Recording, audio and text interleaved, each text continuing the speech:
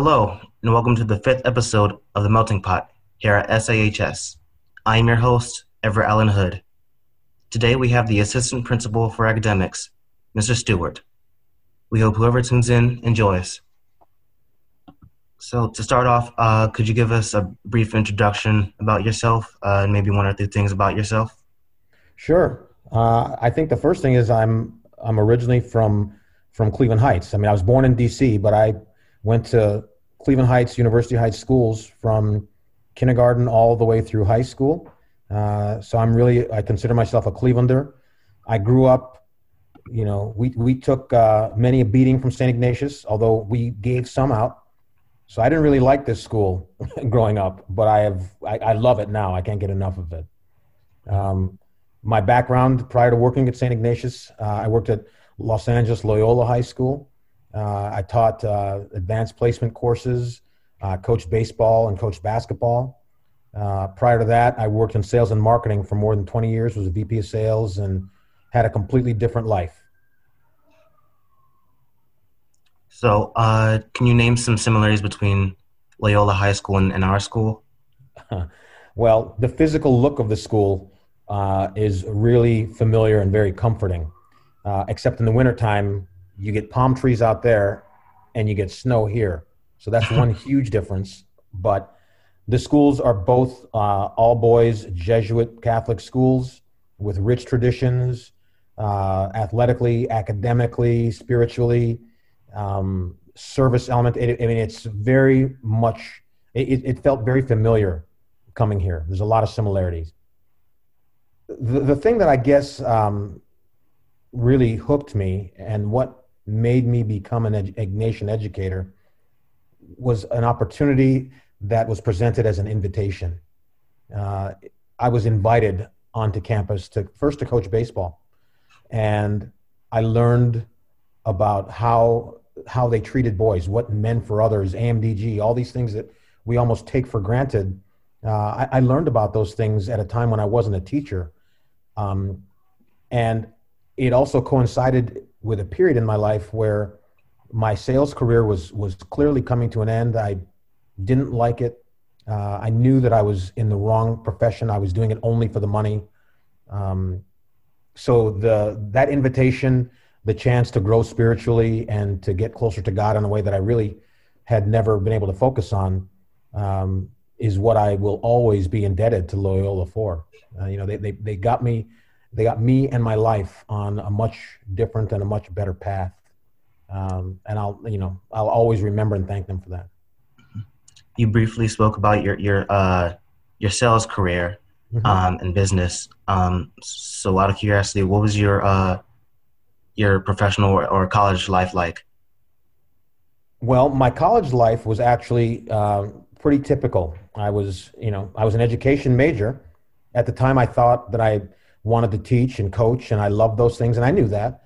But I also, I always say I like girls and I want to make some money. So I was lucky enough to land a job with Procter & Gamble, which is one of the most prestigious consumer products companies in the world. And I did that right out of college, and that launched me on a long career where I never looked back. I was content to try and make as much money as I could, and within a few years, I was managing people. I was traveling, 2-3 days every single week. I was always on an airplane going somewhere. And for a while it was fine, but then I got older and I got married, and I still traveled, and we made it work. I physically moved every couple of years from city to city to city. I've lived all over the country.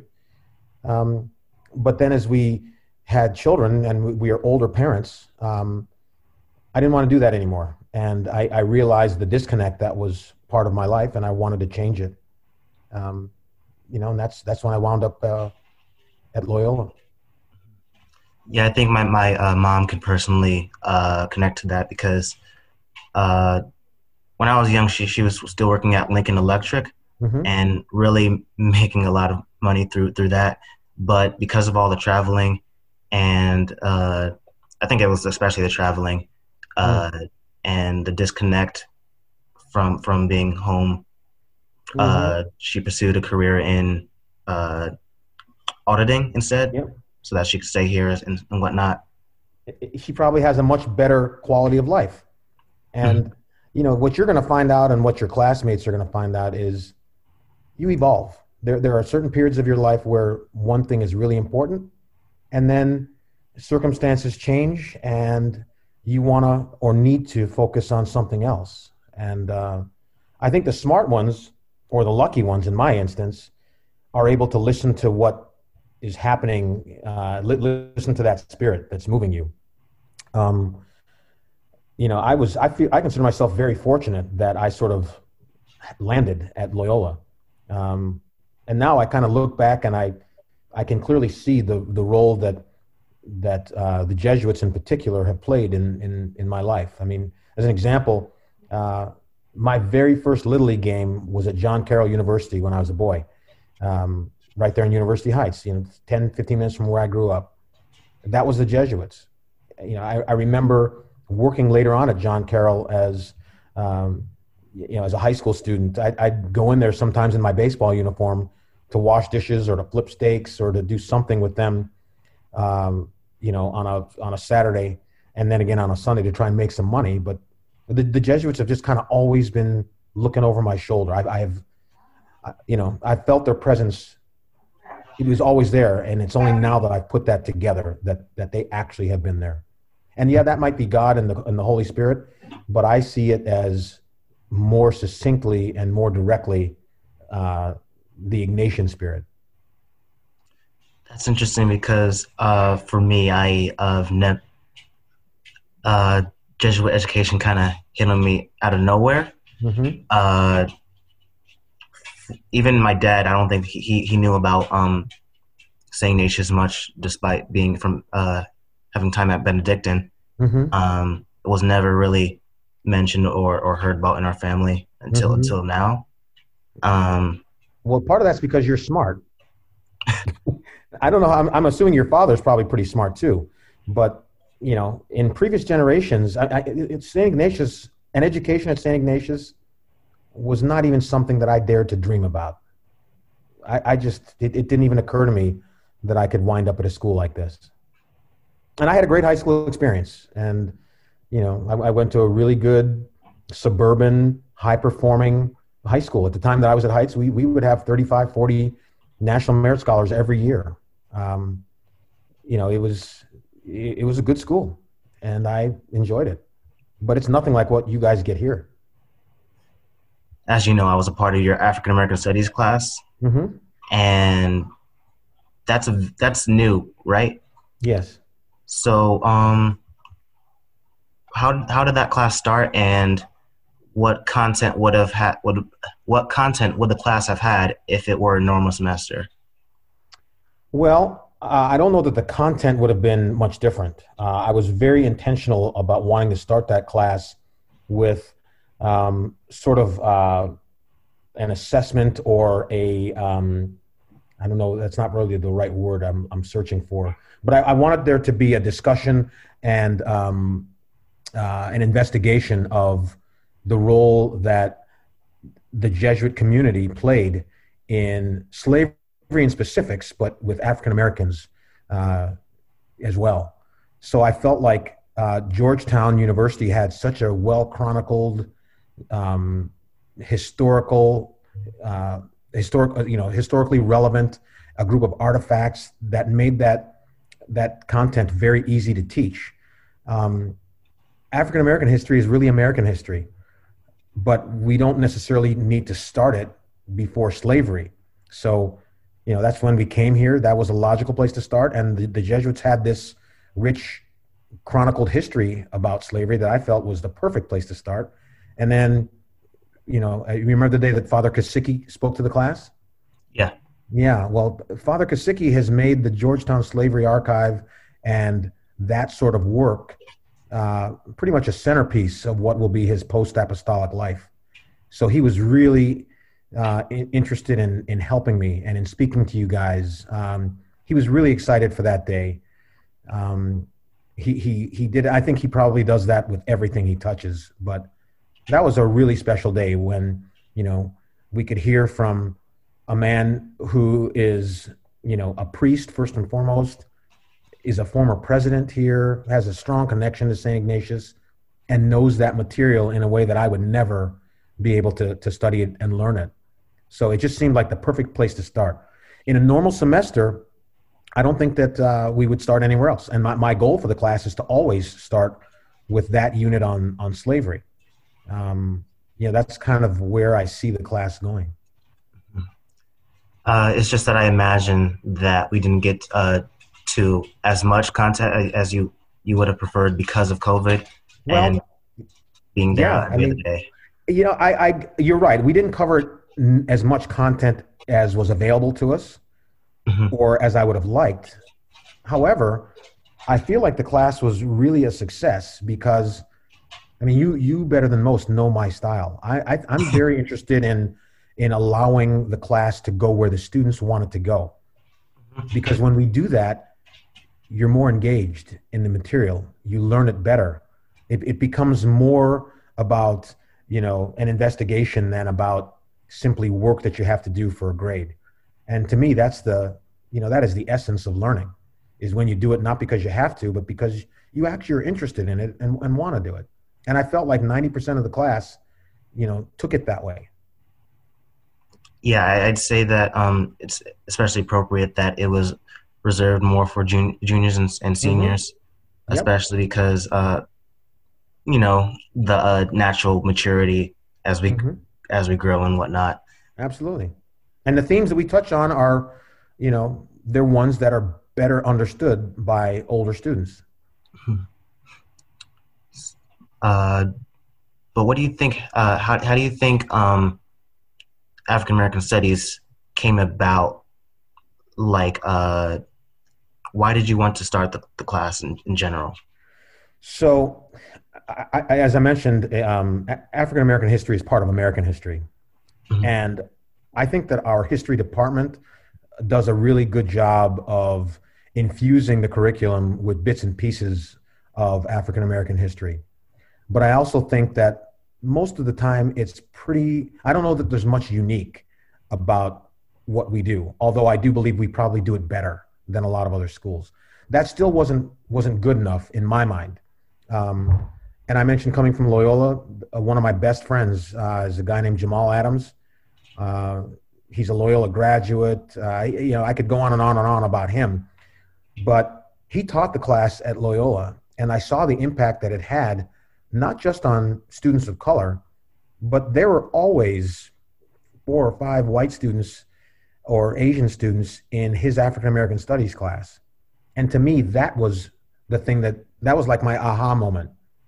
In addition to being able to provide African American students here at St. Ignatius with a critical part of their own history and an opportunity for them to learn more about themselves, I felt like the impact that material would have on their peers and their friends that were not of African descent would be equally important and equally as powerful.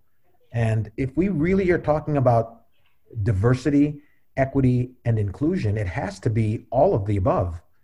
And we have to spend some time educating those that are not of color, the same way we would seek to enhance the education of those that are of color.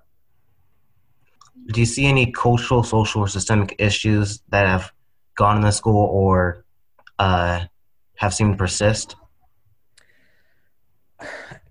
The bottom line is race is an issue in this country, and St. Ignatius is a microcosm of the country.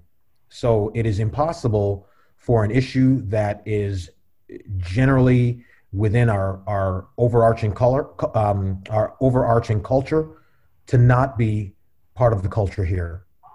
Now, we are grounded in faith, and we have a history and sort of a guidepost that, if we were to follow it, would help us get beyond some of these things.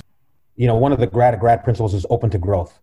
That has to be not just our white brothers and sisters on campus, but it has to be all of us that are open to that growth. And that's scary. Issues surrounding race are touchy, and the majority of white people are really not well versed in issues of race. And this is not a criticism by any stretch of the imagination, but I coach baseball. I wouldn't go out there and start telling the lacrosse team how to train or how to get better. I might be able to lend some experience from my lived experience, or I might be able to lend some advice based on my lived experience. But I think with some white people, they are now getting a little bit more receptive to listening to the lived experience of those that have been on this campus for generations, or those that have looked like some of us. And there's a willingness to at least dialogue that perhaps was not here in previous years. Now, I don't want to say that for sure because I wasn't here. This is the end of my third year. But I sense that there is that willingness to delve a little bit deeper into some of these issues and, just try and make it better. I completely agree. I think that those that are firmly opposed to any of these discussions are a little more distinct and a little more vocal about it. And those that at least wanted to put their foot in the water are now trying to have these conversations come to an understanding, at least. Sure. You think they're more vocal or less vocal about their disdain?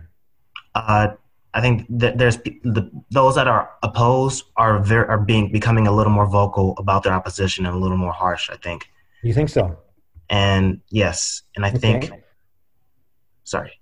Well, no, I was going to say, what makes you think so? Well, for one, it's probably easier in this day and age to be vocal about those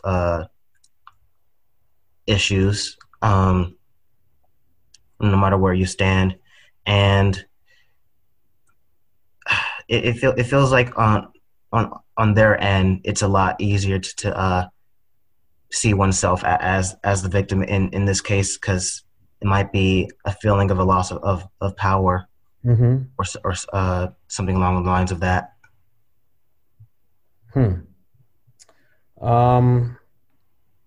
Wow. Let's see.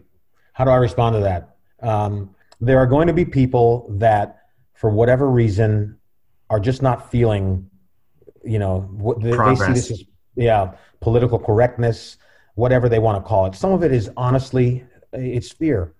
It's fear that if someone else gets ahead, then that is going to come at my expense. And, when I worked in sales, we always used to say, gee, as every new store that is opened is an opportunity for us to sell more, even if it's right next door. And what the statistics and the sales numbers showed was that sales would go up based on that competition. So there was really not any fear that you should have of that sort of thing. I think if we could adopt that mindset a little bit more here, where our students of color coming here and doing well is not going to be at the expense of our traditionally white students. It's going to benefit all of us as a community in a way that might be lost on us right now. I don't know. I grew up in an area where that was sort of the mentality, and not that Cleveland Heights was perfect, but for many years we had discussions about race. We went to a very integrated school. We saw people like us that were the highest of the high and the lowest of the low. We saw the majority community that were in the same boat. They were great students, and there were some not so good students. There were some great athletes, and there were some not so great athletes. So we sort of grew up in the presence of people that were a bit more of a melting pot and in larger numbers than what we might have here. Well, as a final question before we head off, is there anything else you'd like to add? We've only just begun. And anyone who is scared of what Saint Ignatius is going to become need only walk into a classroom or walk down a hallway and feel the history of this place. What 130 plus years of history has built can never be torn down by one moment in time or one movement. I just don't see it. I have faith in those that came before us. I have faith in the Jesuits that we will continue to evolve and grow, and we will continue to be the preeminent high school in the city of Cleveland. I'm Everett Alan with Mr. Stewart, and this has been The Melting Pot.